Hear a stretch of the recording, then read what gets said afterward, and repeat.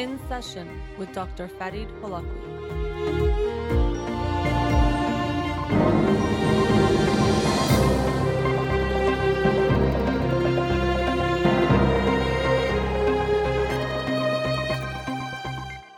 Good afternoon and welcome to In Session. I'm your host, Dr. Farid Holakwi, and I'll be with you for the next 2 hours here on Radio Hamra. Studio number to call in, 310-441-0555. I'm a licensed clinical psychologist, so you can call in with any questions related to clinical psychology, including any emotional or psychological issues, parenting issues, and relationship issues as well. You can also follow me on Twitter or Instagram or like my page on Facebook to get updates on the show or suggest topics or books for the program. And the shows are uploaded at the end of each week to my SoundCloud page and podcast on iTunes. The studio number 310-441-0555. Before I get started, the book of the week for this week is The Body Keeps the Score by Bessel van der Kolk. The Body Keeps the Score, Brain, Mind, and Body in the Healing of Trauma. And this is a very well-known book when it comes to the treatment of trauma that I'd heard a lot about but actually had never read, and I'm enjoying it so far. And I'd mentioned on Monday's show that I'll talk about it on this coming Monday, but because of the President's Day holiday here in the United States, we won't be doing live programming Monday at Radio Hamra, so I'll be talking about this book next week on Wednesday. So that's The Body Keeps the Score by Bessel van der Kolk. So today is February 13th here in the United States, which means tomorrow is Valentine's Day, February 14th. That's a day that can bring lots of feelings for lots of people. People who are in relationships might be anxious or nervous or excited about what to do or what's going to happen. People who are single sometimes can get very down on Valentine's Day, wishing they did have someone to be with or someone to share that with. So I wanted to talk about some different aspects of not just Valentine's Day, but really more romance. And so to begin with, a lot of times people, usually more men, will get upset about Valentine's Day and say that it's a commercialized holiday and it's a day they're forcing us to be romantic, and you go out to dinner and it's expensive and crowded and all sorts of things. And why should I have to be forced to show love on a particular day or in a particular way just because other people are saying it? And I can accept that to a degree. I think it'd still be nice to share that. And most importantly, it's to communicate with your partner, as with all things, of what they want and what's expected and making sure you're on the same page. And so what I tell couples is you don't have to celebrate Valentine's Day on Valentine's Day as long as you want to have 10, 15 other days like that throughout the year where you are romantic and exchange gifts and enjoy each other in that way, in a romantic way. That's okay with me. So it doesn't have to be Valentine's Day, but it doesn't mean you never have to do that. Because for some people, expressing love and affection and that type of tenderness that comes with being emotionally intimate is not something easy for them. So they're looking for a way out. And so they'll say it's because of the commercialized part and almost like they're taking a political stance. And it's like such a righteous thing to do, but really it's that they have a discomfort with that. And also there can be a lot of pressure on, as stereotypically, on the man to make the plans or to do something very romantic, and that pressure can feel overwhelming, and so they want to reduce that pressure or take it away and say we shouldn't even care about that holiday or celebrate it. So whatever you choose to do or don't do, hope everyone enjoys their day tomorrow. Depending on how the show goes, I might talk about self-love also, because sometimes we think of Valentine's Day just about romantic love, but it could be a day about love in general. It doesn't just have to be romantic. But when it comes to romance itself, a lot of times we think of romance as these grand gestures. So especially on Valentine's Day, we think of gifts, things like roses and chocolates and jewelry and other things that people might buy for each other on Valentine's Day. We think of that as romance, or the rose petals in the bedroom, or whatever else people might do to celebrate it in this romantic way. And those things are not bad. Obviously, they can be very good and nice and things you can share with each other. But what really builds romance in a relationship, or what romance really looks like, are things that aren't that exciting or dramatic or really wouldn't make much of a moment in a movie. Sometimes we get wrapped up in what the movies show us about romance and think that it's supposed to look a particular way, that it has to be these grand gestures, these big things, these big moments that are, there's music and it builds up and it's so exciting. And those can be nice, but that doesn't give us a realistic view of what actually builds romance. Because what we see in relationships and what keeps them happy and alive and strong is the small gestures you can make every single day. It's taking a break from watching your show to listen to your partner share about their day if they're in a bad mood. It's not some big gesture, but that can mean a lot. Or making sure when your partner is telling you something important, you put your phone away and look at them and give them eye contact. Again, not some huge gesture that's going to be posted on Instagram, but something that means a lot and could mean a lot in keeping that connection and building that connection with your partner. Or remembering that they have a big meeting later in the day and sending them a text or giving them a call to wish them luck, to let them know you're thinking of them. These are really the steps that make romance. So a lot of times people are looking for something that they can post on social media to show what their partner did for them or what they're going to do for their partner, because unfortunately very often we're living our lives for other people, and we'd rather think or have people think we're in a very happy romantic relationship than to actually have one ourselves. Sometimes that can become the priority, unfortunately.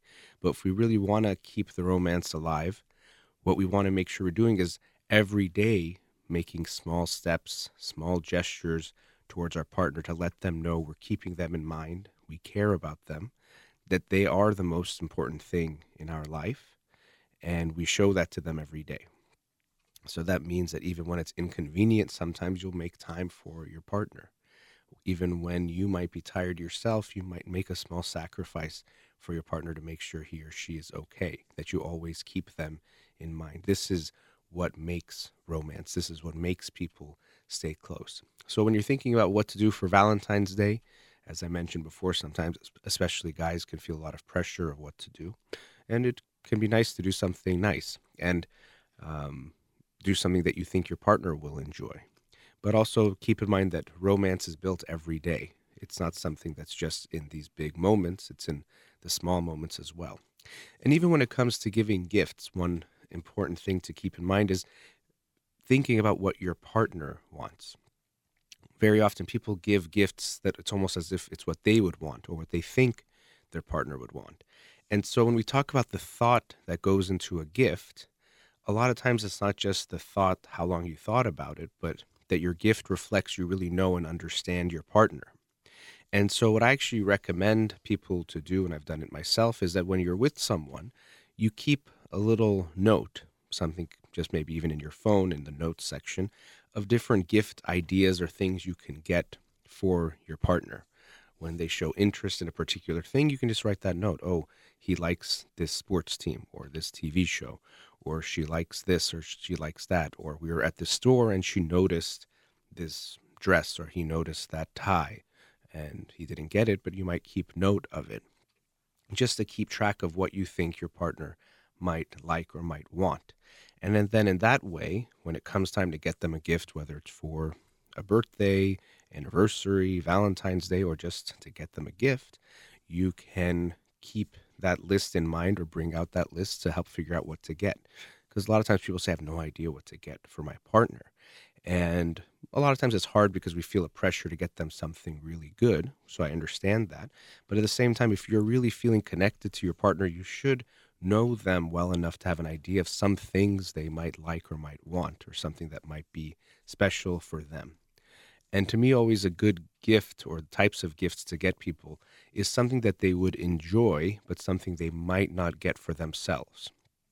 A lot of people might not get something personalized with their name on it or their picture on it themselves, but if you give it to them, it can be very special and something that they'll really appreciate. So in giving gifts, we want to make sure we pay attention to our partner and see what they want. And that's the important thing. It's like if you're cooking for someone.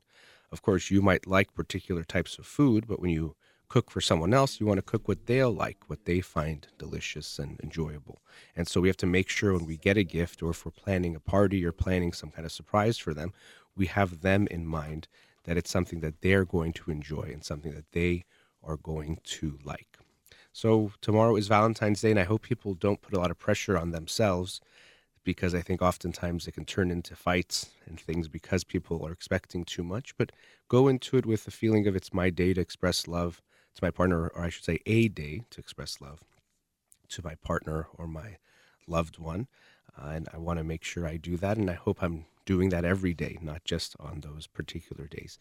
And if you don't have someone, I hope people won't make it too big of a deal either. There's just that idea of you have to be sad if you're alone on Valentine's Day, and that's not the case. If you feel sad, maybe it's because you do want to be with someone, and that's fine, and you can make an effort to do that.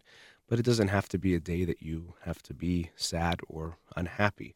If you aren't in a relationship, you likely have a friend who also is not in a relationship.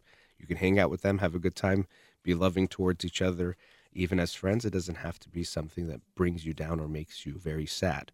But we can really put a lot of weight into these types of holidays, even though, again, to me, Valentine's Day itself is not that significant. I think it's nice to have a day of expressing love that's devoted towards relationships and love, but it shouldn't be the only day you do it anyway. So if you don't have someone on that day, you can have your Valentine's Day in August or December or whenever else it is, and hopefully have a few of them throughout the year as well.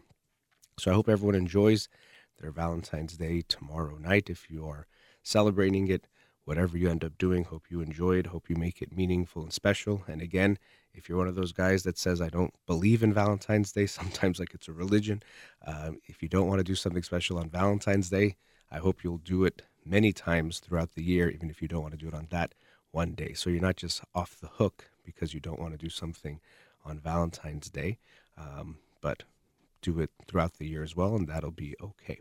So let's go to a commercial break. We have some callers on the line. You don't have to call about love or Valentine's Day. It's a regular show. Studio number 310-441-0555. You're listening to In Session with Dr. Farid Holakwi. We'll be right back.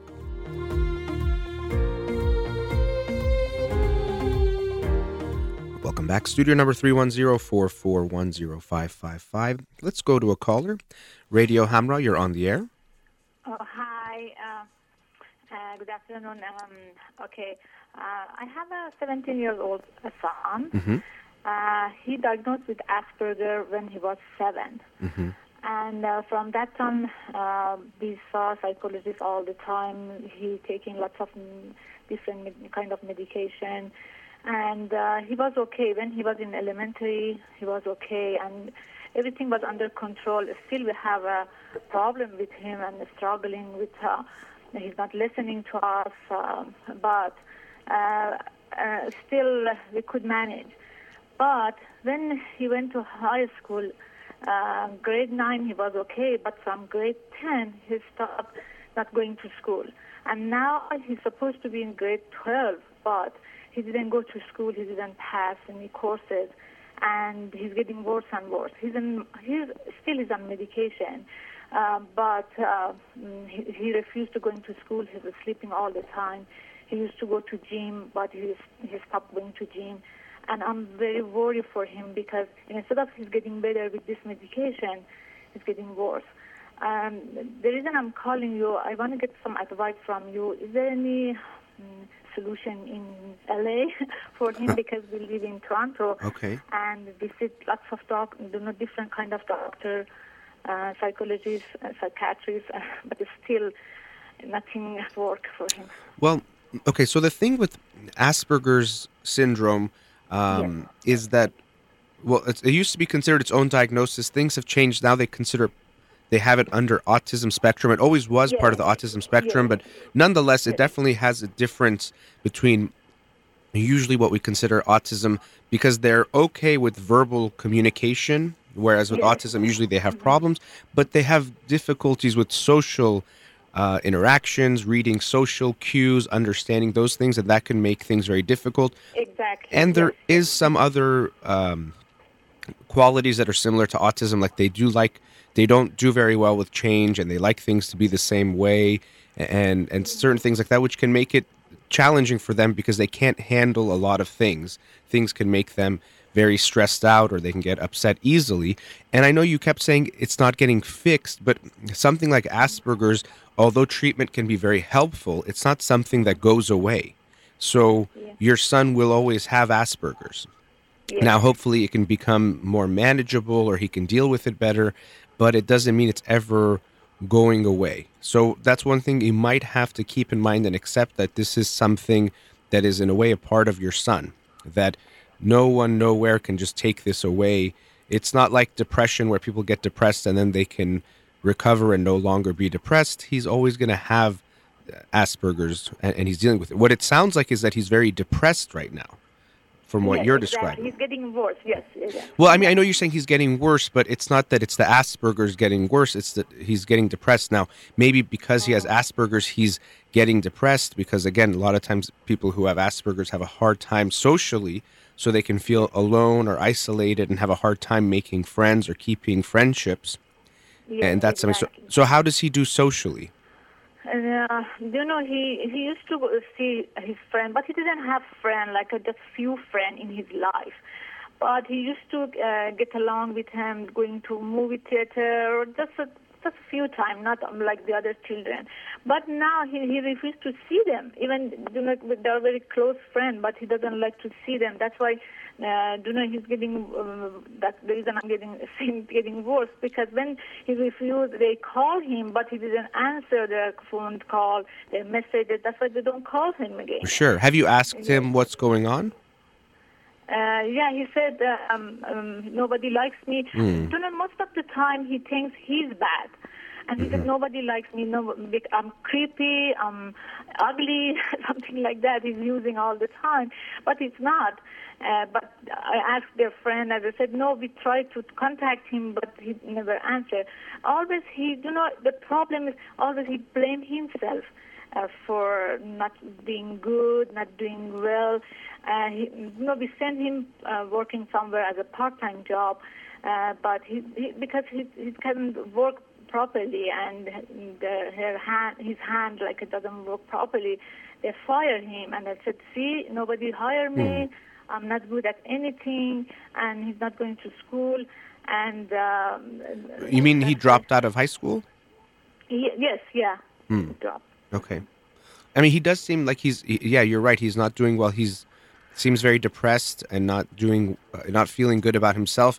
And this is something, unfortunately, common for people with Asperger's, is that they do have a hard time with their friendships. And I know you're saying he's not these things, but maybe at times he's gotten the message before that he made people uncomfortable or something. So we don't want to tell him he's always wrong. Now, we don't want to tell him he's right, that he's difficult or people don't want to be his friend, but we do want to make sure we're listening to him, because he's definitely in a lot of pain right now. Yes, he's not doing well. And now the medications he's on, is any of them an antidepressant? Yes, he's taking Prozac right now. Okay. And he was on Cipralex before, but it doesn't work, and doctor changed it. And sometimes doctor, he gave him Vyvanse for concentration, but he's not taking all the time. He's taking just sometimes because I don't know. He's and the other thing, he's checking all side effects. He's really good in checking internet about side effects, and always said, "Oh, this have side effect. I don't want to take it." And he stopped the medication by himself. And this is the other problem we have. And his doctors do not always encourage him to taking medication. Don't stop it, or if you don't want to stop, just gradually stop it. But he's not listening. This is the other problem. Well, it's very important for him to be on the medication. Does he accept that he has Asperger's? Does he know he has it? Does he understand it? Yes, he knows. He knows about it. But okay. I asked him to do some research or read a book about Asperger. He did, but he always he comes this negative way, and he said, "Yeah, see, I'm bad. I can't do anything. This is me." And instead of finding solution, he accepted. Well, I mean, it is a difficult diagnosis to have. It's not, we have to realize the world is a little bit more challenging for him than for most people. Yes. A lot of things that for you might be very easy to see someone is upset or someone is feeling something, or I've worked with kids where they don't realize that the kids around them are getting very bored about what they're talking about, and they keep talking about the same thing, and then the kids don't want to spend time with them, and it's very hard to see that, but he doesn't it's hard for him to live in the world more than it is for you. So I get that you don't want him to be so negative about it, and we don't want to make it more negative, but we can understand that what he's going through is very difficult, and it's not just, hey, find a solution, it's so easy. It's going to be challenging for him no matter what. He's dealing with a very challenging disorder that makes interactions a lot harder for him. And even you said something physically, does he have some issues with fine motor issues or with his hands? Yes, a little bit. He's getting better, yeah. But as I told you, when he was working in like it was in a restaurant, he wasn't good in doing something, and that's why they fired him. He's okay. He's not bad, but he's not like fast, like in fast places, like restaurants. He can work. Okay. But he used to go to gym. He was really good in gym, and he had stopped going to the gym. That's why now he's not doing anything. Well, I mean that's the depression has that.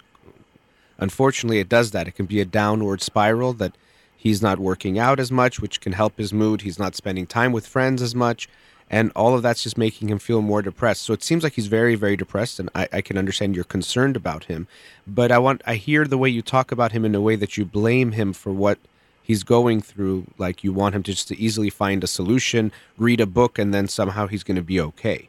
And it's not that simple. It's going to be hard, and he's really struggling right now. So we want to try to encourage him, not make him feel worse about what he's going through, but get him to see that we know how hard it is, that these things are hard for him. It was very hard for him when he got fired, probably, or we don't know when he says, I'm creepy or something happens, maybe he has some stories for you that you haven't heard about things that have happened that he didn't feel good about. Has he told you stories about sometimes with his friends or interacting with people in a social way where he felt awkward or he did something and people got upset? No, he didn't say anything, but I asked the school about maybe in school they bullied him or something like that, but they said no, never happened something like that. I think this is his feeling. The way people looking at him, he thinks, I'm not good enough to, because he's not interacting with people, he's not laughing, he's not talking. That's why people, they don't want to spend time with this kind of children. I understand the other people, but my question is because I'm ready to come to LA to find somebody, or maybe the diagnosis is wrong. I don't know. Maybe the medication is wrong. Is there anybody there to help us? Well, I'm sure there are people in Los Angeles that can help you, but I'm sure there's people where you are. You said in Toronto area that can help you too. You can know people? Because not in Toronto, but you can go see someone else. But what he needs is he needs. It's good that he's seeing a psychiatrist, but he needs therapy, and also for Asperger's, a lot of times they'll do things like social skills classes or trainings. Has he ever done something like that? When he was young, like around 12, we sent him to classes. But the problem is he never listened to a cue they gave him. But now because at that time he was under my control. I could bring him to a different kind of classes, different kind of doctors. But now because he's 17, he's not listening and he's not going to anywhere.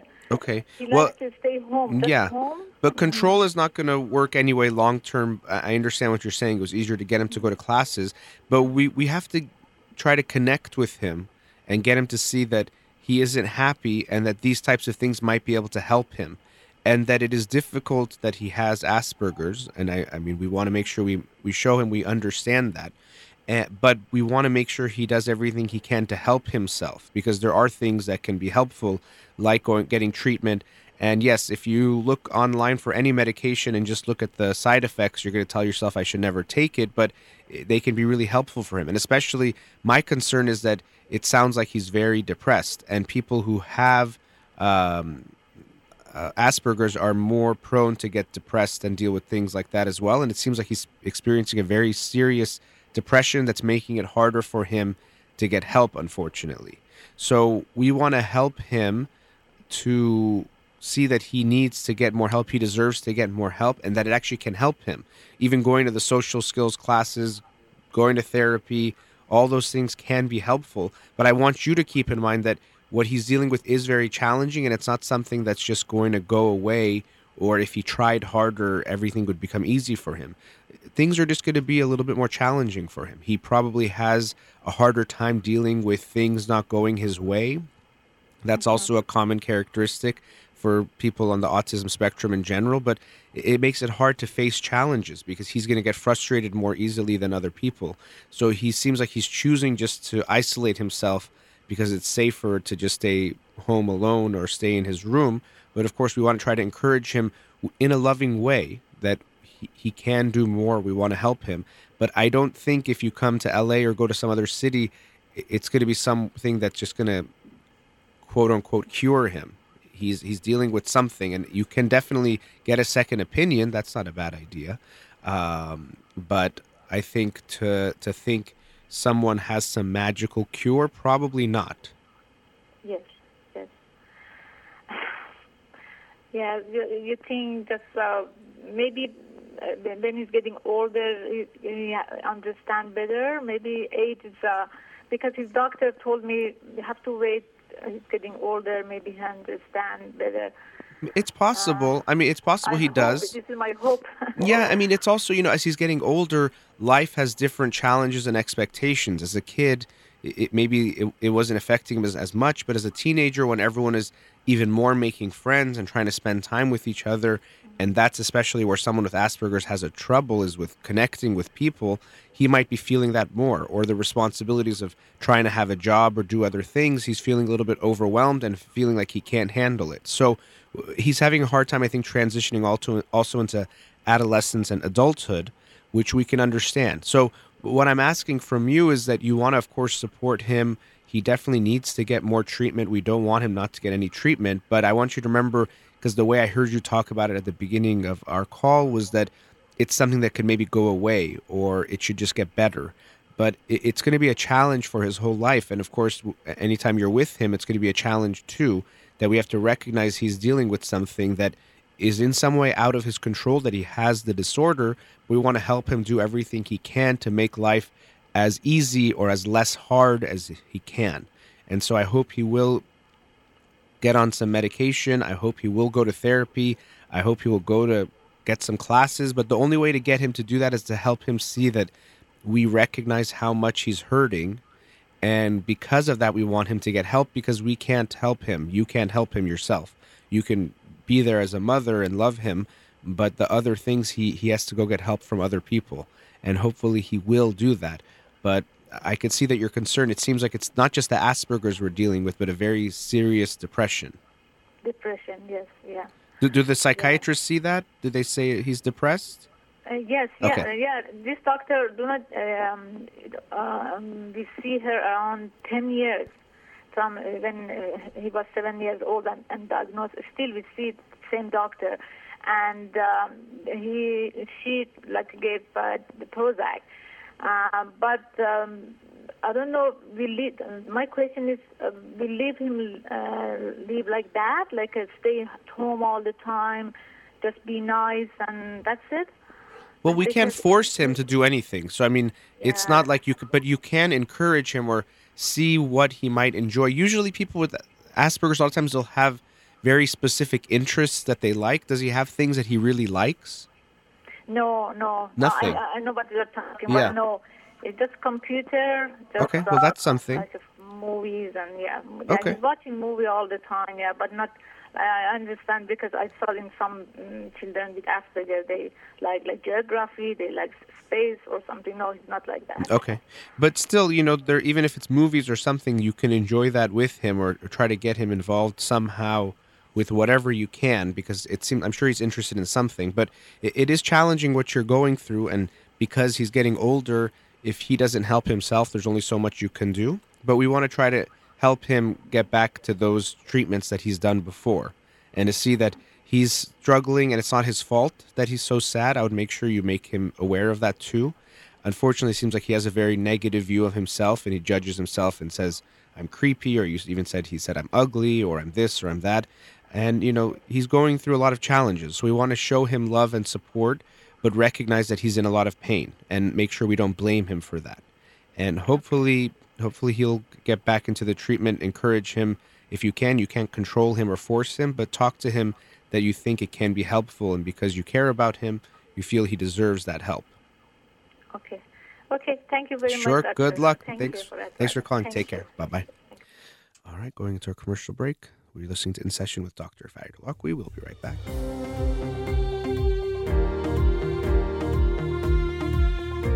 Welcome back. Studio number 310-441-0555.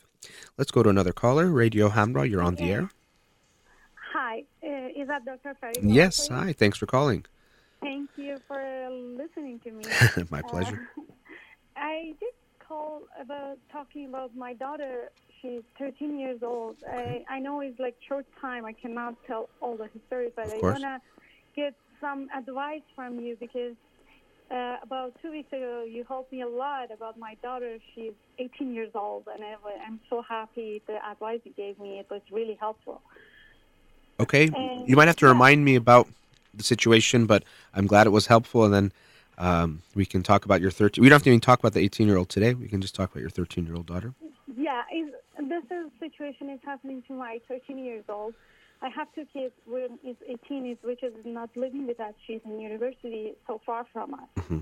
And the 13 years old, she was really attached to her sister since when she lived with us. And then she's kind of like alone at home with me and my husband. We don't have anybody in the town.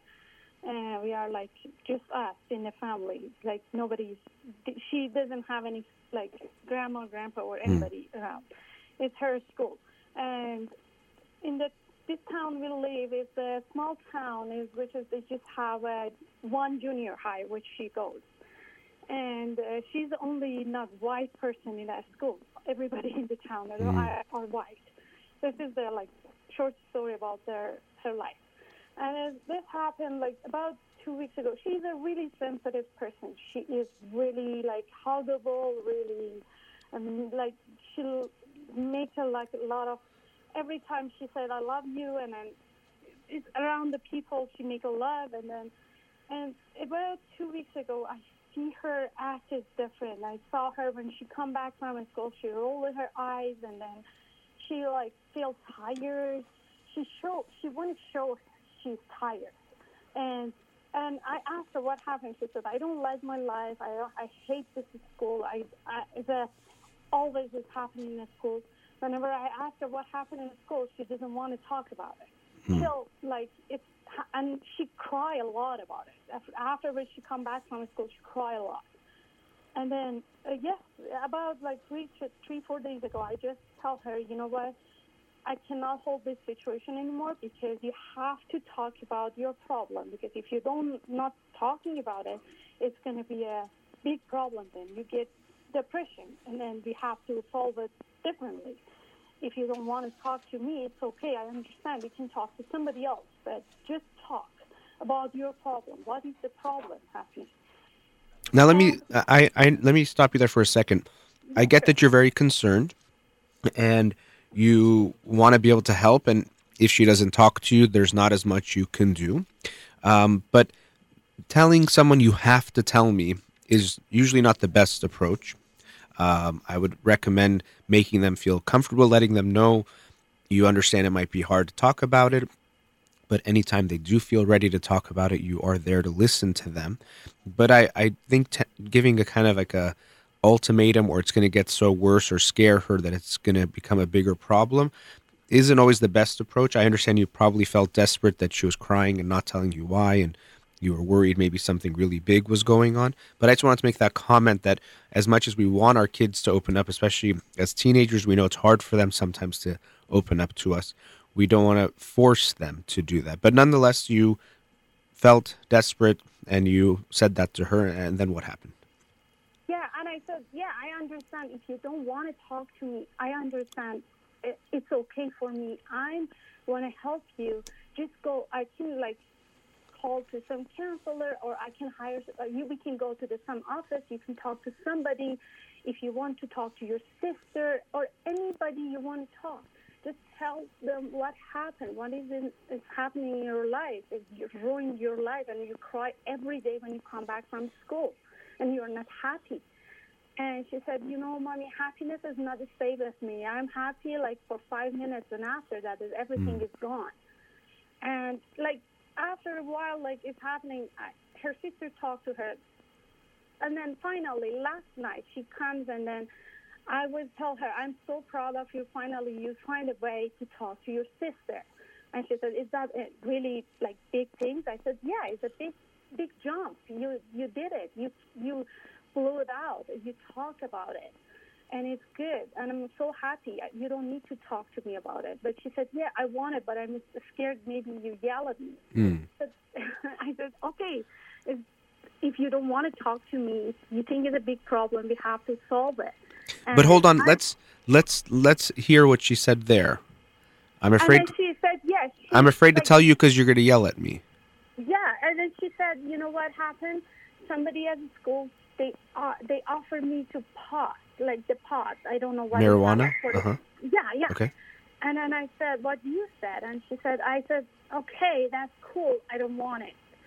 And she is not kind of bad person at all. And I'm scared, maybe because she bullied. And I said, why you're not saying I don't like it? Why you said it's okay. Okay, hold on. So I can see how maybe she was scared to tell you something, because you even in talking to you come on very strong. Mm-hmm. And, when she comes and tells you something happened, you want to approach it in a more relaxed way. Because even right now, she said, I didn't take the marijuana, and you still are getting mad at her that she should have been even more upset about it or showed she hates marijuana or it's such a bad thing. She was in a uncomfortable situation and she didn't want to tell her friend you're bad or you're doing something bad. And she just said, okay, that's cool, but I don't want it. But even still, that wasn't enough for you. And no, I don't. It's not that thing, because I want she stand up for herself, because she keeps everything inside, and then she's like, she worried about every people. This is the big situation for her. This is the big problem for her. When something happened to her friends, she comes home and cry for her. Like she keeps everything inside herself.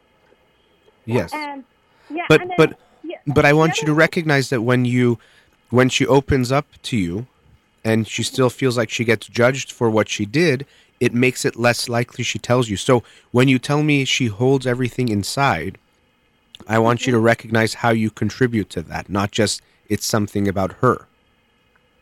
All right. Yeah, I understand. But yeah, she said, I know better than anyone. Nobody can tell me what to do, because nobody knows me. Mm-hmm.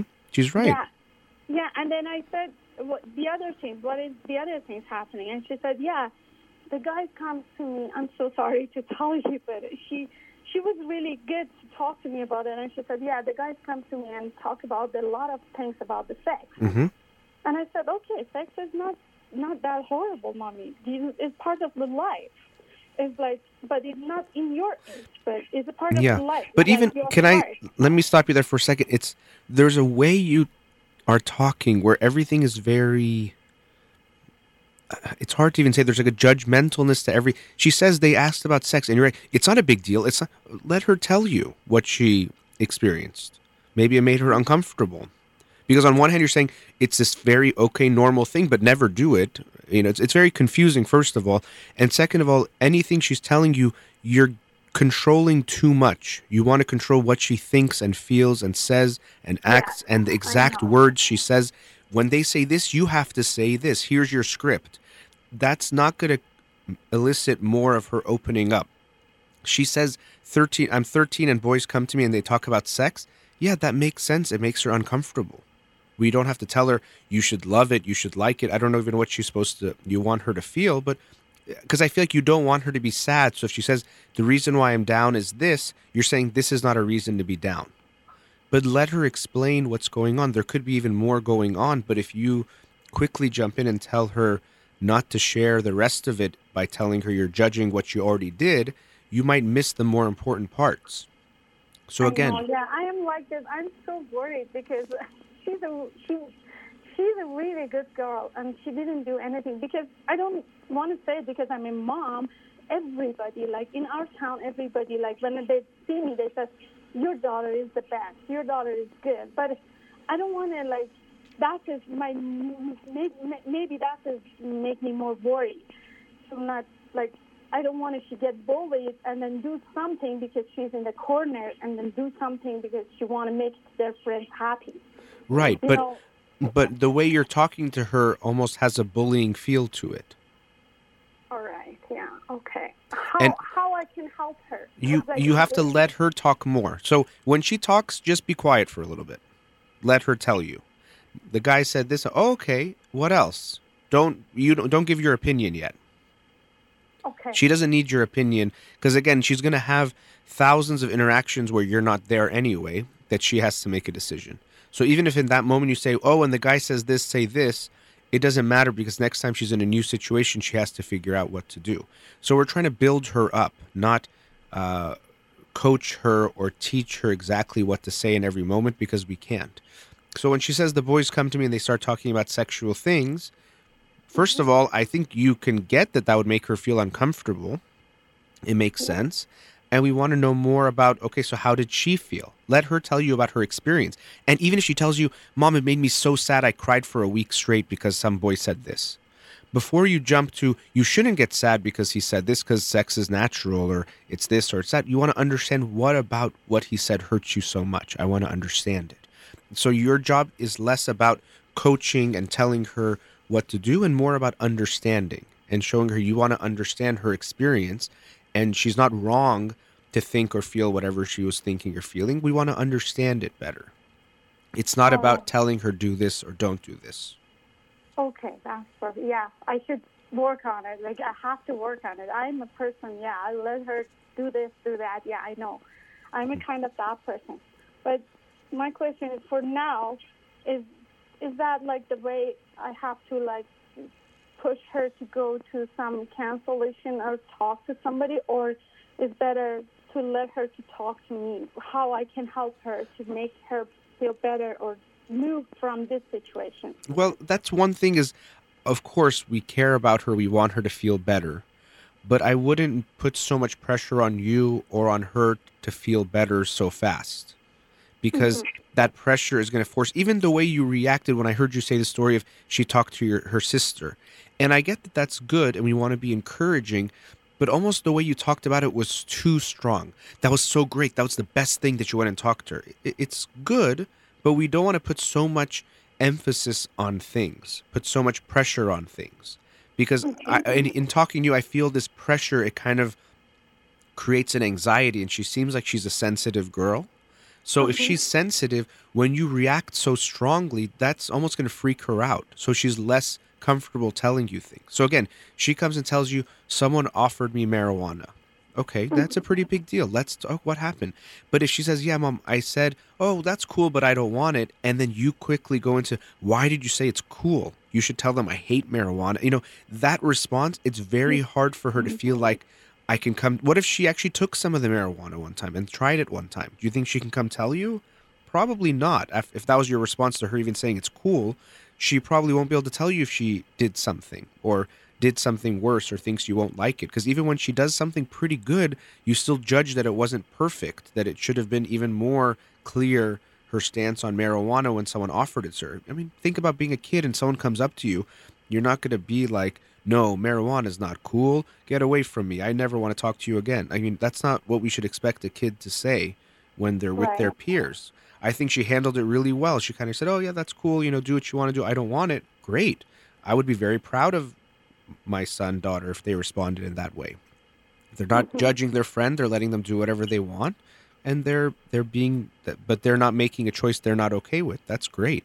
But I really want you to be aware of that you have to take a little bit of the pressure off of you and of her.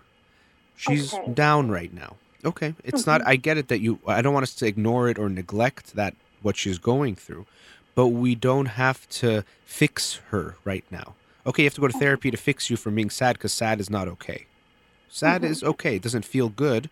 We don't want to make her sad or we don't want to ignore that she's sad, but we also don't want to put a pressure on her that she has to be happy tomorrow. If you told me tomorrow she was super happy and everything's okay, I would be concerned because it means probably she's hiding something. If she went from being so down to being so happy, something's going on. But if you make the only goal her being happy, her being cheerful, then you're going to put pressure on her to do things or to be something or to hide things from you, and that's definitely not what we want.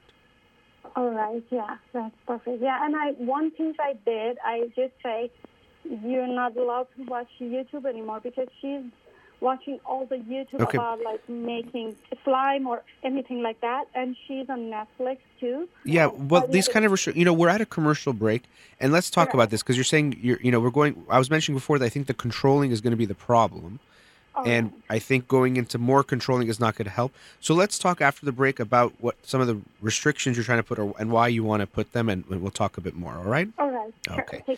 All right. You're listening to In Session with Dr. Farid Holakwi. We'll be right back.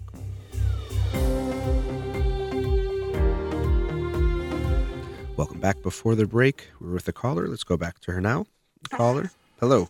Okay, so before the break, we were talking about your 13-year-old daughter. You're a little concerned about her, that she's been giving you a little bit more attitude. First, you talked about her rolling her eyes, but then also crying a lot, being down. But then right before the break, you were saying you said she can't watch YouTube anymore? Yeah, because her sister tell me, Mommy, the YouTube she's watching, she's like, she really loves slime and then do something like that. And she said, Mommy, the YouTube commercial is not good. I think it's good to, my daughter, my older one, she said, it's better to not let her to watch the YouTube anymore. The commercials that play before the video?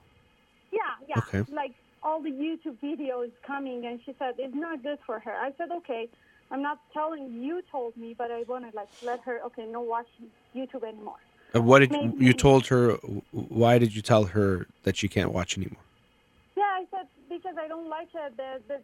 A lot of things in YouTube make people thinking differently. I don't like it. I said that. Okay. I'm not sure what that means. But what I would tell her, you could talk to her, and I think parents do have to be aware of their kids on the internet. I don't like for parents to control their kids, but we do have to be aware that online they can be exposed to things that aren't good for them. Even kids can sometimes, for example, come across pornography, even if you try to put some parental controls, then that's not something we want to happen. So I think I'm okay with parents in some level monitoring or letting their kids know, I want to be aware of which websites you're on or what you're watching, because there can be things online that are not good for you to see.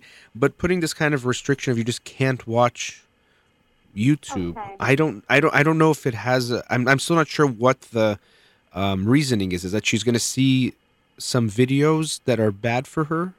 Yeah, I never seen her to watch kind of like that video, but I just want to so that some, I don't know why I did that. I said no more YouTube because I don't want you watch something porno or something. And she said, Mommy, I'm not that girl. I'm not watching like that. And I said, I know, but if it comes, you have to get rid of it. I don't want you go to the YouTube anymore. And I think I would say, you could let her know, because there's things that aren't good on there that aren't good for you to see. I want to know the videos you're watching, and I think there's ways you can set that up where you can go back and look at what videos were watched and just let her know, not in a way of because she did something bad or because she's in trouble, but just you're trying to, because you realize as a parent you have to protect her and there's things online that aren't good for her to see. But just forbidding her from that, first of all, if she wants to watch it, she will watch it. And then you're just going to create more of a power battle with her. And when I tell her, okay, sometimes I'm going to her room and I said, what are you watching? And she said, you not believing me? I'm not the person to watch the things bad. I said, no, I'm concerned. What is that? I want to sit with you. I want to see what you're watching. It's cool. And then But let me ask you something. Is that really the reason? Because you think it's cool, or you really are afraid of what she's watching? I'm just afraid. So you don't want to lie to her. I mean, in a way you're making I'm just cool and I want to know and I want to hang out with you. But really you're stressed out about what she's watching. And so you can let her know, it's not that I don't believe you. It's just that there are things online that I have to make sure as a parent you don't get exposed to. But it's not about trusting you. And I believe you. And it seems like she doesn't watch anything that's so inappropriate from what you're saying. And again, you can't stop her. I mean, I know like I said, you could try to monitor and be aware of it, but at the end of the day, she can be with her friends or do other things, and they can watch things that you really won't have control. And it's more about teaching her why you think she shouldn't see these things or why it's Right. good to wait than to try to control her that you can't Right. watch YouTube anymore. Or I don't know, whatever else she can't watch. You said Netflix or something? Yeah, I just said no more Netflix, no more YouTube. But And then I why don't no know. to Netflix? Same thing? because her sister says, because in Netflix they have a different things, parents, kids, and then her Yeah. sisters. And then her sister says she just jumped in her account and then watched one of the video, not all of them, just one episode of one of the videos. She watched it as a Gossip Girl. And And that's Yeah, not she even said, so "Mom." bad. I mean, yeah, maybe you don't want her to see it, but I know teenagers will watch shows like that. So it's not the end of the world if she watches Gossip Girl. All right. Yeah, it's like I don't know what to do. I know it's always my problem because I'm so concerned, but I just want to know how I can deal. I know it's all me. If I be a better person, if I be a calm person, Well- she's gonna be a more calm. Yes, but But, here's the thing. Now you're doing the same thing to yourself. You don't have to be so hard on yourself either. Okay. Because that's I think you go straight to this controlling, judgmental kind of place, whether it's with yourself or with your daughter or whoever you're dealing with, and that's more what would hope you can change. I know it's going to be hard because it's the way you think about things, but to me that's even more important than the specific technique or strategy you use with her or even with yourself. That yes, if you are a little bit more calm about things, if you recognize, as hard as it is, that I can't control all the decisions or really any of the decisions, but I can't control everything that happens to my daughter. The older they get, the less I have almost any control. With your 18-year-old, you probably have very little control about what's going on in her life. And it's tough for parents to accept this, but that you're going to have to accept that and to let go more and more and to let your daughter. And here's another thing that a lot of parents will do. They say, I want my kid to stand up to her teachers or to other people. And then you ask them, do you think they can stand up to you? And they say no. So you tell me you want her to stand up to bullies or not to get bullied, but the way you interact with her doesn't build her up. If anything, it kind of pushes her down and doesn't make her feel as strong. So what you want to actually show her is when she interacts with you, she's entitled to her opinion and to be strong, and you're not going to make her feel judged or put her down or feel attacked. And as much as possible, you're still the mom, so I'm not saying completely treat her as an equal, but you treat her more and more like an equal as she gets older, to respect her and respect her thinking and her ideas and herself as a person. So that's what I think is important in how you interact with her, is that you build her up rather than think, okay, if I just teach her everything to say in every single situation, then she's going to handle every situation okay. That doesn't work. But if I show her more and more that she's strong, I believe in her, I trust her to make the right decisions, then she'll rely on herself more. Because right now, what happened with that marijuana situation, I think she probably felt like I handled this pretty well. But then I told mom and she made me feel like I handled it really bad. And so now she doesn't even trust herself of what to do. So we want to build your trust with her and her trust with herself more and more rather than... Yeah, which is sorry to No, it's interrupt okay. you. Yeah, which is she said, always you feel me like I'm wrong. Always you make me feel I'm wrong. I said I'm not doing that, but sorry, but I maybe yes. Well, you tell are her, right. let her I know did maybe that. she's right. She might be right. Yeah. And I'm not trying to. And you could tell her, I care about you so much, but maybe I sometimes make you feel that way because I get worried about what's going to happen. But I trust you that you are smart and you know what to do in the situations and you're going to handle them. And look, she's obviously not always going to handle every situation right. That's part of life. None of us does, especially when we're getting older. But we have to give her that space even to fail. Now, I know you're scared of what might happen if she makes a mistake, but we can only do so much. We can't keep her from making any of the mistakes we don't want her to make. And that's part of life, is making some mistakes. Right. So Yeah. I would just try to give her more and more space. And even if she's down, I get that you don't like it, but a lot of parents approach it this way. Okay, you're depressed. We have to fix that now. Rather than really trying to understand what's going on with them. What are they going through? What's making them down? It's okay for them to be down. Again, we love them. We don't want them to be sad, but if they are, that's also okay. That's part of life. Sometimes we're sad, sometimes we're down. And we want to try to understand it more than we want to just erase what she's feeling. Okay. Yeah, that's sure. Yeah, but one thing is how I can, because you said it's not good if I, like, say, no Netflix, no YouTube, how I can return it back to her. How, I mean, don't want, like... I would, if I would maybe, as with everything, it's about having a conversation. So, it's not just say you have it back, like that's it. Say you can have a talk to, I thought about it and maybe that was too extreme of a rule. I got a little worried about some of the things that you might be able to watch on these things. And as a parent, I'm supposed to protect you from what's there on the internet because there are some things that aren't good for kids or even teenagers to see. It's just for adults.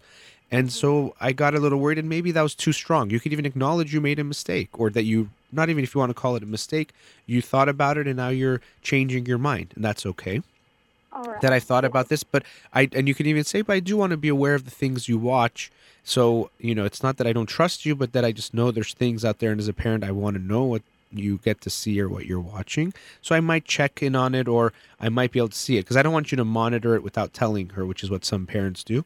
You can just let her know. I will check sometimes and even talk to her. Is that okay? What do you think? And make it, again, more a conversation than just you telling her this is what's going to happen. And it's okay. And again, I think even to me, this could be a good lesson of showing her, sometimes we change our mind or we even make a mistake or we think about something and we come to a different conclusion. And that's something that you're doing right now. So I think it's actually good for parents to show their kids, we don't always know. We're not perfect. And it's okay to make mistakes. Yeah, okay. That's perfect. Thank you so much. Well, it's funny you said that's perfect. I don't know if it was perfect. We'll see how it goes. Nothing's really perfect, and it's okay for it not to be. But I hope you... Like, you made my day. You made me feel really better. I was in too much stress last night. Yeah, I was in really bad... I had a really bad day because I make it for myself really big. Yes. Big deal. And when I talk to my friend here and they say, oh, this is a big deal. You have to deal with it. And then it was stuck in my heart. Well, it is a big deal in the sense that it's your daughter. You care a lot about her and you do want to deal with it. But it's not a big deal in the sense that, teenagers and everyone, they go through different feelings and moods. And sometimes they'll be depressed or down. And that's part of life, too. So I don't want you to make that such a big deal if she's down. So that part of it to me is not, when you say my 13-year-old seems to be having some depression, I definitely care and I'd want you to be concerned.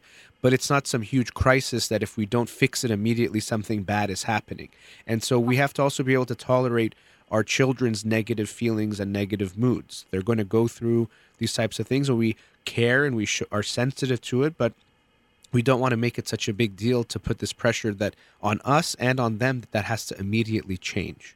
So we want to be patient with her. And what I would say is more and more have conversations with her. So when she starts telling you something, I know a lot of feelings and things come up for you if you want to tell her to do this or you wish you did it a little bit more this way or tell her this and that and all those things. But try to take a step back and listen more and tell her, tell me more. I told her we can do once a week. I can be your ear and can just listen. You can just talk to me if you want. And she said, that would be awesome. That would be awesome, but I want it to be not just once a week, but that's how you guys communicate. Because my guess is you'll be the ear and you'll hold on to the 5 things you want to tell her, and then next time you get when you're not that time, being the ear, you'll tell her what's on your mind. So it's more a way of communicating rather than, it's good to say, hey, we can have a little moment where you can just tell me stuff on your mind. That's great. But overall, I want you to think of the way you communicate with her of being more of conversations rather than you telling her what to do and not to do, what to think and not to think, and how to feel. It's about having conversations and dialogues rather than the lectures. That's what I really want you to focus on, and a lot of parents can have a hard time with that. So that's something to keep in mind. I don't know how to not lecture to my kids. It's really hard. Well, part of it is realizing that it's not up to you to make the decisions for her. Because you feel such a pressure that, I have to tell her exactly what to say, and that isn't your role. You can be there for her and a confidant, and she can ask for your advice even, but we want to try not to give advice before it's asked for, and to make sure, because you're telling me I want her to tell me more, and I'm saying the only way you can get her to tell you more is to listen more, is to not say as much. Mm-hmm. That's perfect. Thank you so much. Nice talking to you. Good luck.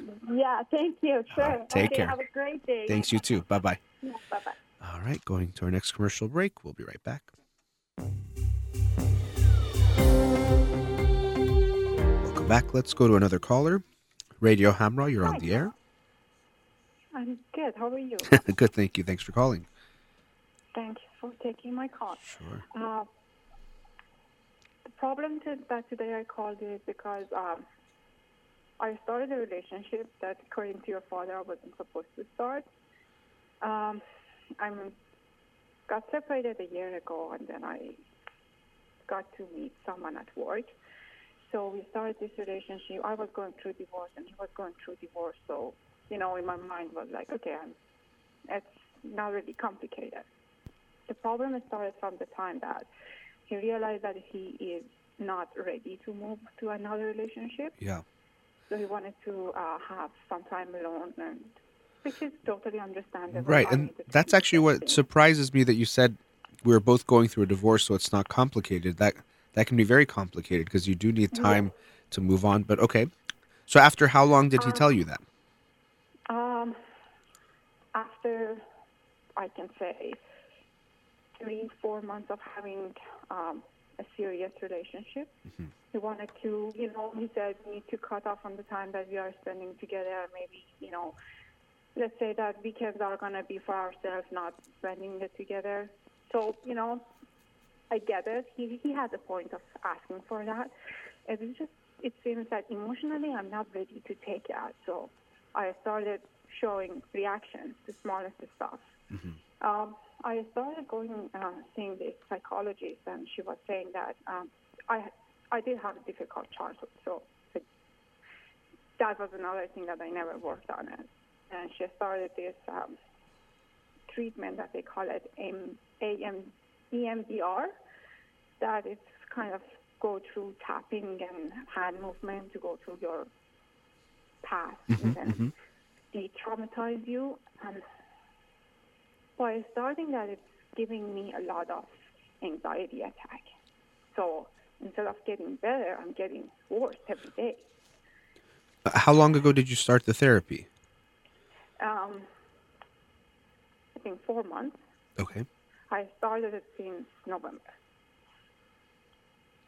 And now, is there a lot of trauma in your childhood? I know you said it was difficult. Was it?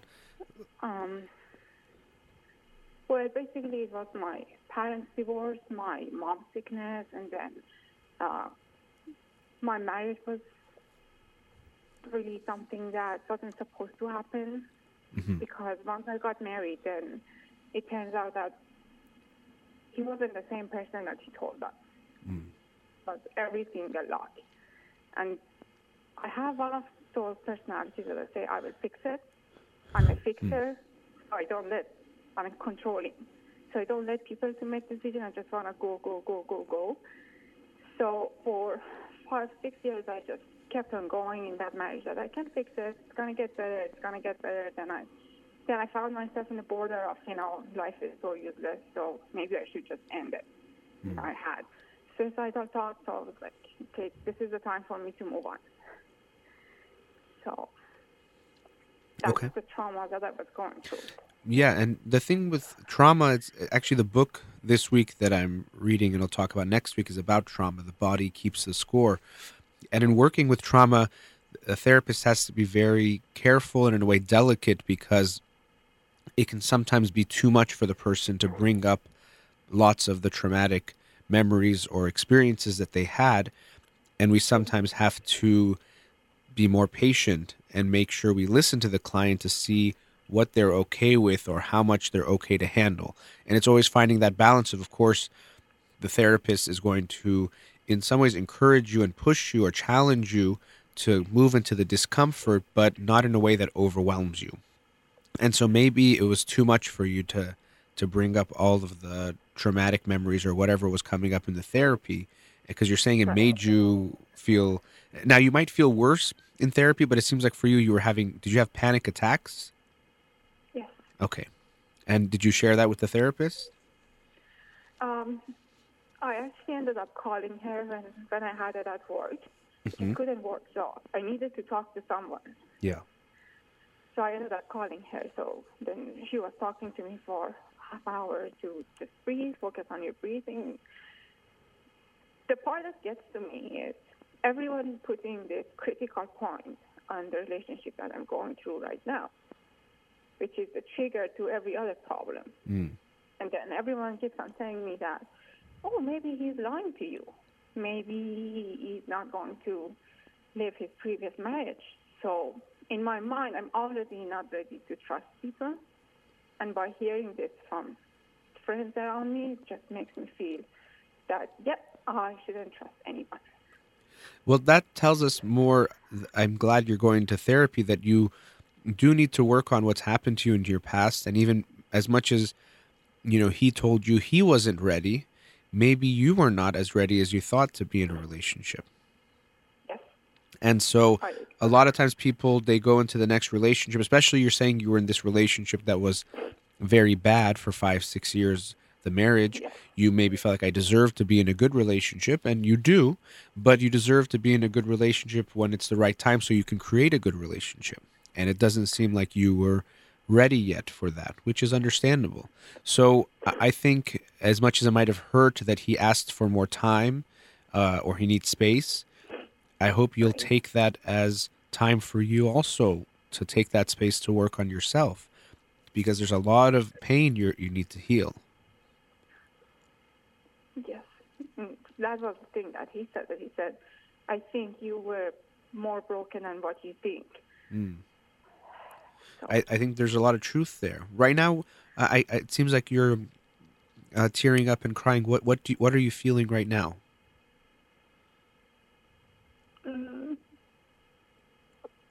I have anxiety. I feel most of the time I'm extremely sad. I don't get a deep sleep at all. I mean, I wake up throughout the night maybe 4 or 5 times. Yeah, it sounds like you're really suffering a lot. And I'm again, like I said, I'm glad you're going to the therapist. You might want to consider seeing a psychiatrist also.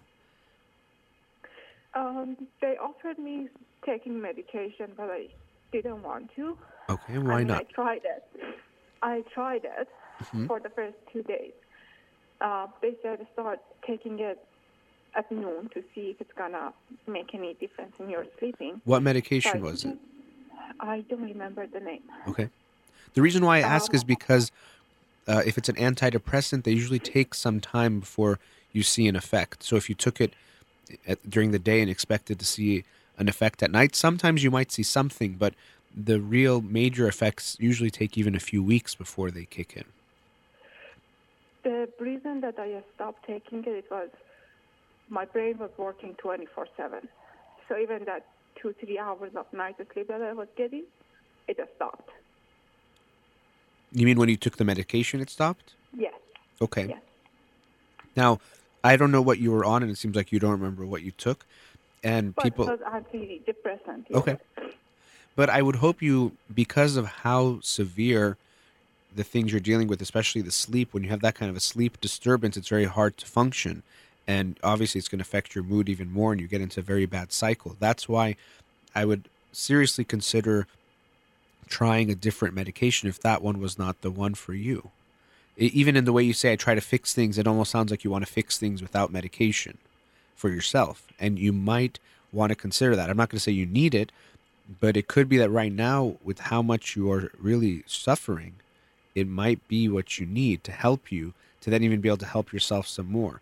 Sometimes I use the analogy that the medication is not going to fix your problem. It's kind of like you're in this very deep hole. It's not going to take you all the way out, but it might bring you up enough where you can climb the rest of the way out. But right now you might be too far deep inside to be able to get yourself out. Well, I don't take it easy on myself. Yes, I feel that. I make it to come to work every day. I'm one of those people who has the high performance at work. Uh-huh. And then I'm making myself to take classes. I'm making myself to go out as much as I don't want to. I force myself to do it, but sometimes I feel I should stop putting pressure on myself to feel better. Yeah, I want you to feel better. It reminds me of the caller before with her daughter. We want, of course, the person to feel better because we care about them, but we don't want to put a pressure that you need to feel better now, because we can't force healing. We can't just drag ourselves because we want to feel better, just saying, I'm going to feel better starting tomorrow, especially what you're dealing with. If, when you say you went to therapy and you started having panic attacks when you brought up all of your past pain, that tells us you're carrying a lot of pain with you. And I don't want you to fake happiness tomorrow just to feel it tomorrow. I would want you to try to heal what you've gone through to feel more lasting good feelings, something much more significant, and that's going to take some time. And I can't give you a full recommendation just based on speaking with you for a few minutes, but I would hope you consider medication a little bit more seriously. And if that first one, or even if there's a few that didn't work, you try some more, and you definitely try the therapy. Did you stop going to therapy, or you've continued? I'm continuing it. Okay, good. Because I'm glad. I know you had the panic attacks. Must have been terrifying and made you maybe even consider stop going. But I'm glad you've continued, because there's a lot of work to be done. And I think, as much as it might have been painful that this man told you he needed more space, and we don't know exactly what was going on, he needed to heal. It seems like you needed that too. So it could be a blessing in disguise that you also are not ready.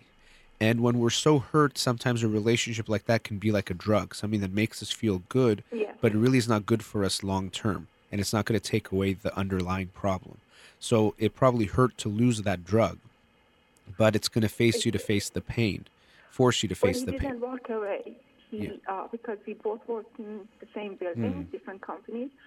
We still managed to have lunch breaks together, coffee breaks together. Well, that's something you might want to Maybe- think about. That might be hurting you. It's like getting a little bit of your drug, but not getting it. So, I would think about that. I'm not going to tell you shouldn't see him anymore, but it is an option I'd want you to consider, because it might just make it harder for you to see him and not have him than to not see him at all. So I know it's hard because you work in the same building, but making plans to see him regularly for lunch and spending time. And it seems like, this limit he's put, I'm sure doesn't feel good for you, that we can see each other during the week, but not the weekends. And I'm sure on top of that, it's a very different feeling now that you guys are not in a relationship, or however it was. Those things are probably hurting you more than they're helping you. So I would really take that into consideration, that I usually think when we're not with someone, it's better to just cut the tie and move on than to keep them around a little bit, because it's like a drug. We need to go through the withdrawals and lose that craving, but if we keep them around, we don't lose that, and it stays in our system. Yes, that's correct. Have you considered that before, of not seeing him? I considered not seeing him. Yeah. But the problem is, even when I'm ignoring him, he starts moving towards me, and it seems that we are both kind of drugs for each other. To get Well, through. yeah. That's what happens a get lot in through these what kinds of we are going. situations. But, you obviously have the choice of letting him back in, because people say that it's very common, and I get it's easier said than done, but they'll say, I try to move away from him or try to move away from her, but she comes to me. It's like, well, it's always up to you whether to let them back in or not. I know it's hard when the drug comes knocking at your door, but it's still up to you whether or not you let him back in. So that's still, you have that power. And so that responsibility is yours. And so you might have to make a decision that if you think, and it's a very common thing, when we get close to someone, they pull away. But when we pull away, they come close to us, which itself is a sign of something not very healthy. But you always have that power of letting him back in or not. And so you might want to make a decision that, what, this is what I decide, and you let him know, and maybe he'll resist. Maybe then he'll try to pull you back in. But if you think the best thing is to move away from him, you have to put your foot down for yourself, and even for him, but really it doesn't matter what he wants, because if you don't want something, that's up to you, and make that decision for yourself, but be firm with that. Yeah, that's correct.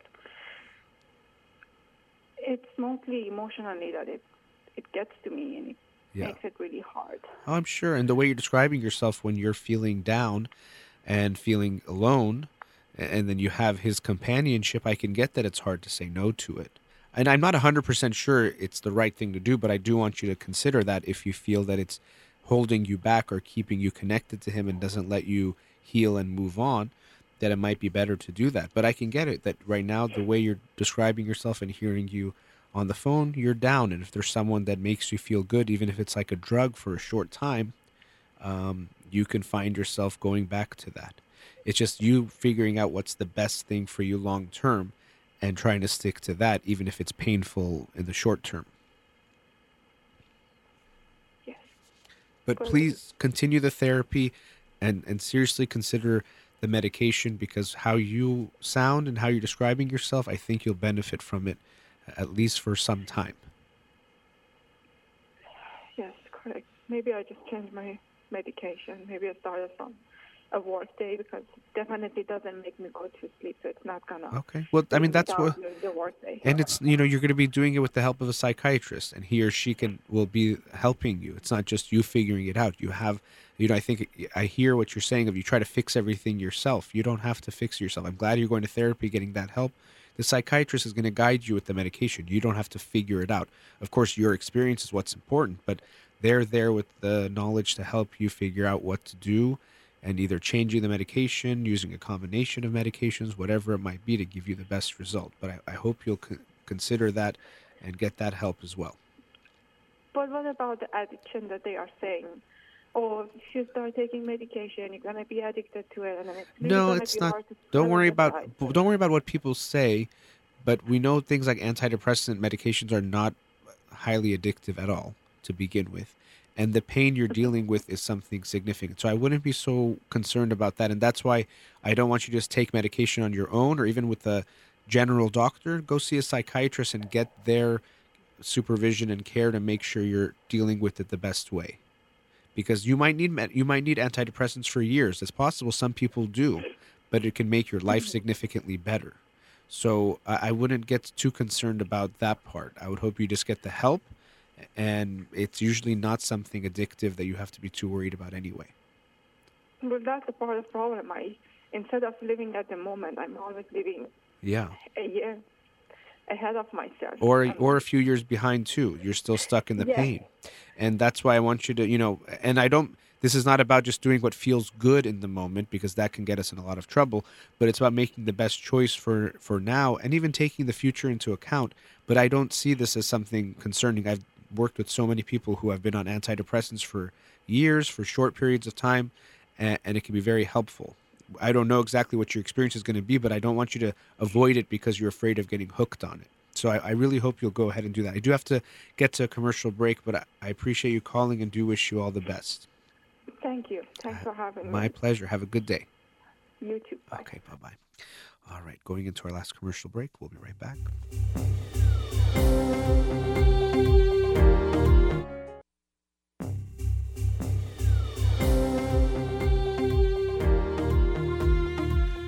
Welcome back. Let's go to another caller. Radio Hamra, you're on the air. Hello. Yes, hi. Yes, thank you for taking my call. Thanks for calling. All right. We have a 14-year-old daughter in 8th grade, and it seems that there's a boy in her class that is showing some kind of an interest. Mm-hmm. And they do, they chat online, they play video games on Snapchat and all that. So we were wondering, how we should start up the conversation with her. And most of all, we don't know if it is too early for her to be engaged in some sort of a relationship with a boy at this age. Mm. And we were wondering whether we should really start enrolling her in some sort of a relationship, educational classes or something. So we wanted to get some advice. Well, I don't know, the education relationship classes, I can see how you're thinking about that, but I don't know if it might be too early for that part too. And as I was mentioning with the caller earlier, her daughter was 13. There's only so much we can do to control the situation or to make her do something or not do something. So I can understand your concern of wanting to make sure she doesn't do things you don't want her to do or get herself in any type of trouble, but there's only so much we can do. The best we can do is hope to allow her to talk to you guys, or to talk especially maybe more to her mom if she's more comfortable with her, if she ever wants advice. But really, there's only so much you can do in this situation. You could tell her, for example, you can't talk to him, but that would just create a power struggle with her, and she would probably still do it behind your back anyway. So there's not a whole lot that can be done in my opinion, other than hopefully being able to talk to her and have conversations with her. And that's about it. What is it that you are concerned about? Well, I'm concerned that this may just go on too far, and they may just engage in activities that are too early for them, maybe. And because she's kind of naive, she doesn't know about all things about relationship and all that. So Yeah, so you can have a conversation with her about those things, and again, maybe it'll be more comfortable for her to have that conversation with her mother, because of both being female, and she can talk to her about those kinds of things. She probably knows about sex and things enough, but if you want to have that conversation with her, you can. And you have to be careful, because you can usually have those conversations, say you should do this and shouldn't do this, and you have to wait till this age to do this. But really, she's going to make the decisions on her own. But if you're worried she doesn't know about certain things and consequences, my guess is she already does know. Do you mean like things like sex and what can happen if she has sex? right, yes. Yeah, more than likely she knows. Not only do they usually teach it at school in some, I don't know, 6th grade, 5th grade, but just from her friends and things, she probably does know. But her mom can talk to her about that if you feel like that could be helpful. But this is what's tough when our kids are young. They can get hurt, and that scares us. But as they get older, they can start getting into more grown-up types of situations and consequences that are scarier for us to think about, or we worry about them. But we really can't make the decisions for her, unfortunately. We have to trust that she's going to make her decisions and sometimes get it right, sometimes get it wrong, but there's only so much we can do. I see. Yeah. So at what age do they really start having like meaningful relationship? At this time, I think maybe it's just maybe an innocent, friendship, but we don't know at what age do they start serious relationship. Well, it depends on what you mean by, you said meaningful the first time and serious, to them. And that's another thing, actually. One point is, although for us, when we hear a 14-year-old is in a relationship, we think, well, this is just kids play and it's not important, it's not that serious.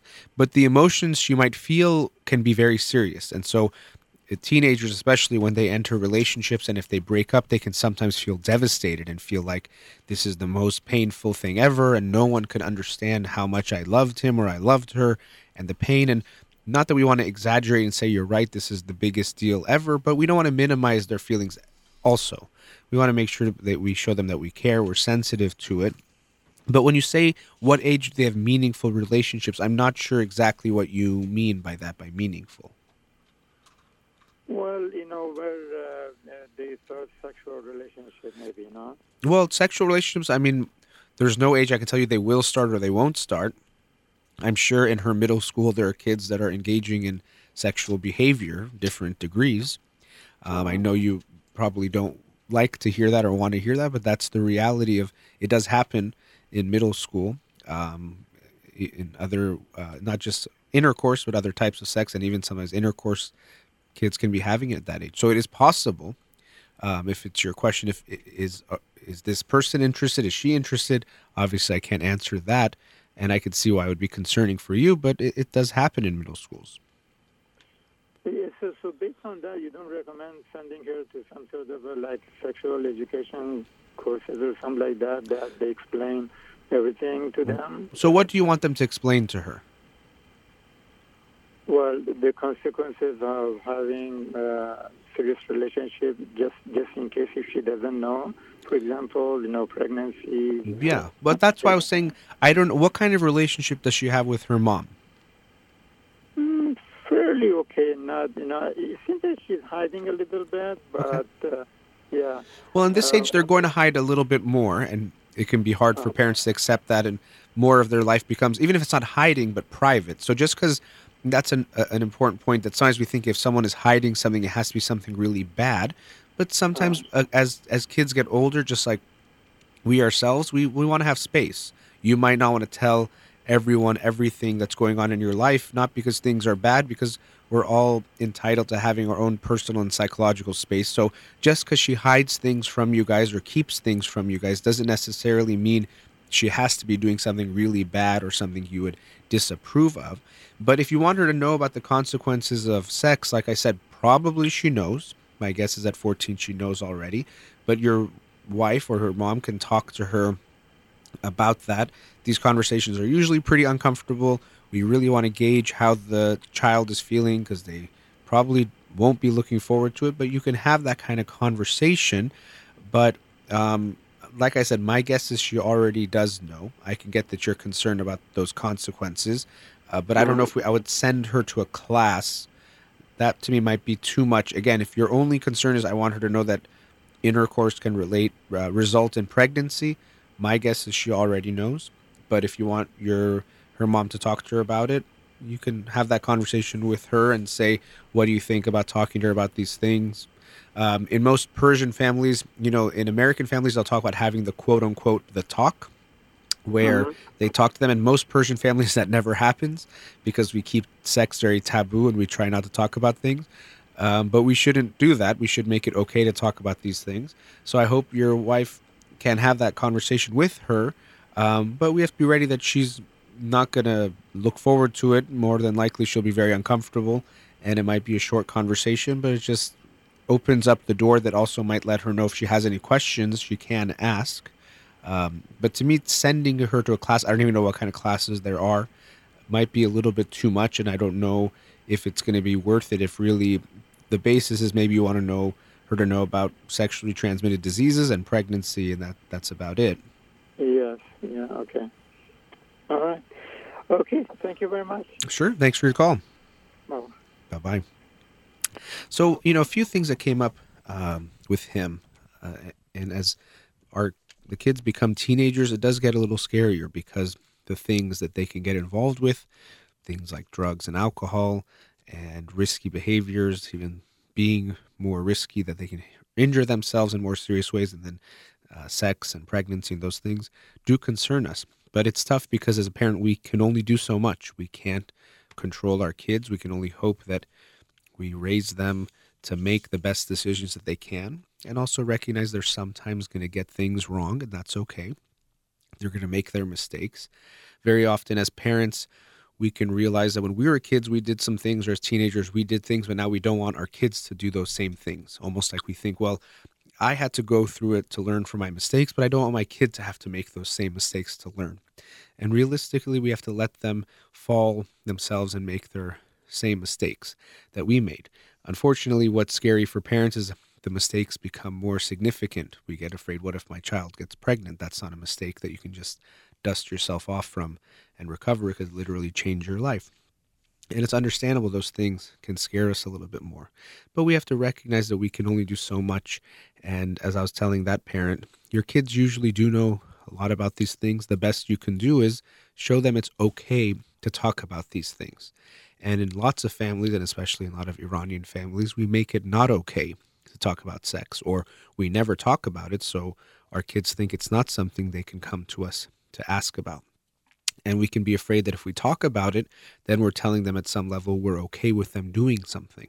But it's not about we're saying it's okay to do something. We're just saying we know that this is something that will come about in your life, or other kids in your school will be talking about it, or you might get approached about these things, whether it's drugs or sex or whatever else. So we thought it's good to have a conversation. And we don't want to put too much pressure on that first conversation, which unfortunately we oftentimes do, and we put so much pressure on it that we don't have it at all. We want to make it that it's just to open things up and recognize that we're not going to solve all of the questions our kid has. Your kid might even be so uncomfortable that they won't even say anything and they'll remain silent. But what you're hopefully doing is creating a bridge between you and your child that lets them know it's okay to talk to you about these things, just like really it's okay for them to talk to you about anything they want to talk about. We're trying to create those bridges and connections that if you want to talk about drugs or alcohol or sex, you can. You don't have to, but I am here for you.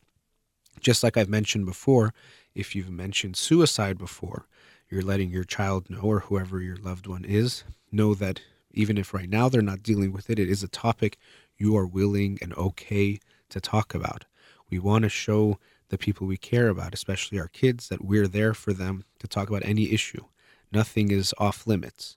And the best way we can do that is to have conversations with them and show them that we're comfortable talking about those things, that they don't have to be afraid. Yes, it can be a little uncomfortable or even awkward to talk about certain topics, but we don't ever have to avoid them, that we can have the conversations even if it feels uncomfortable. So the first thing is, as parents, to become comfortable with it.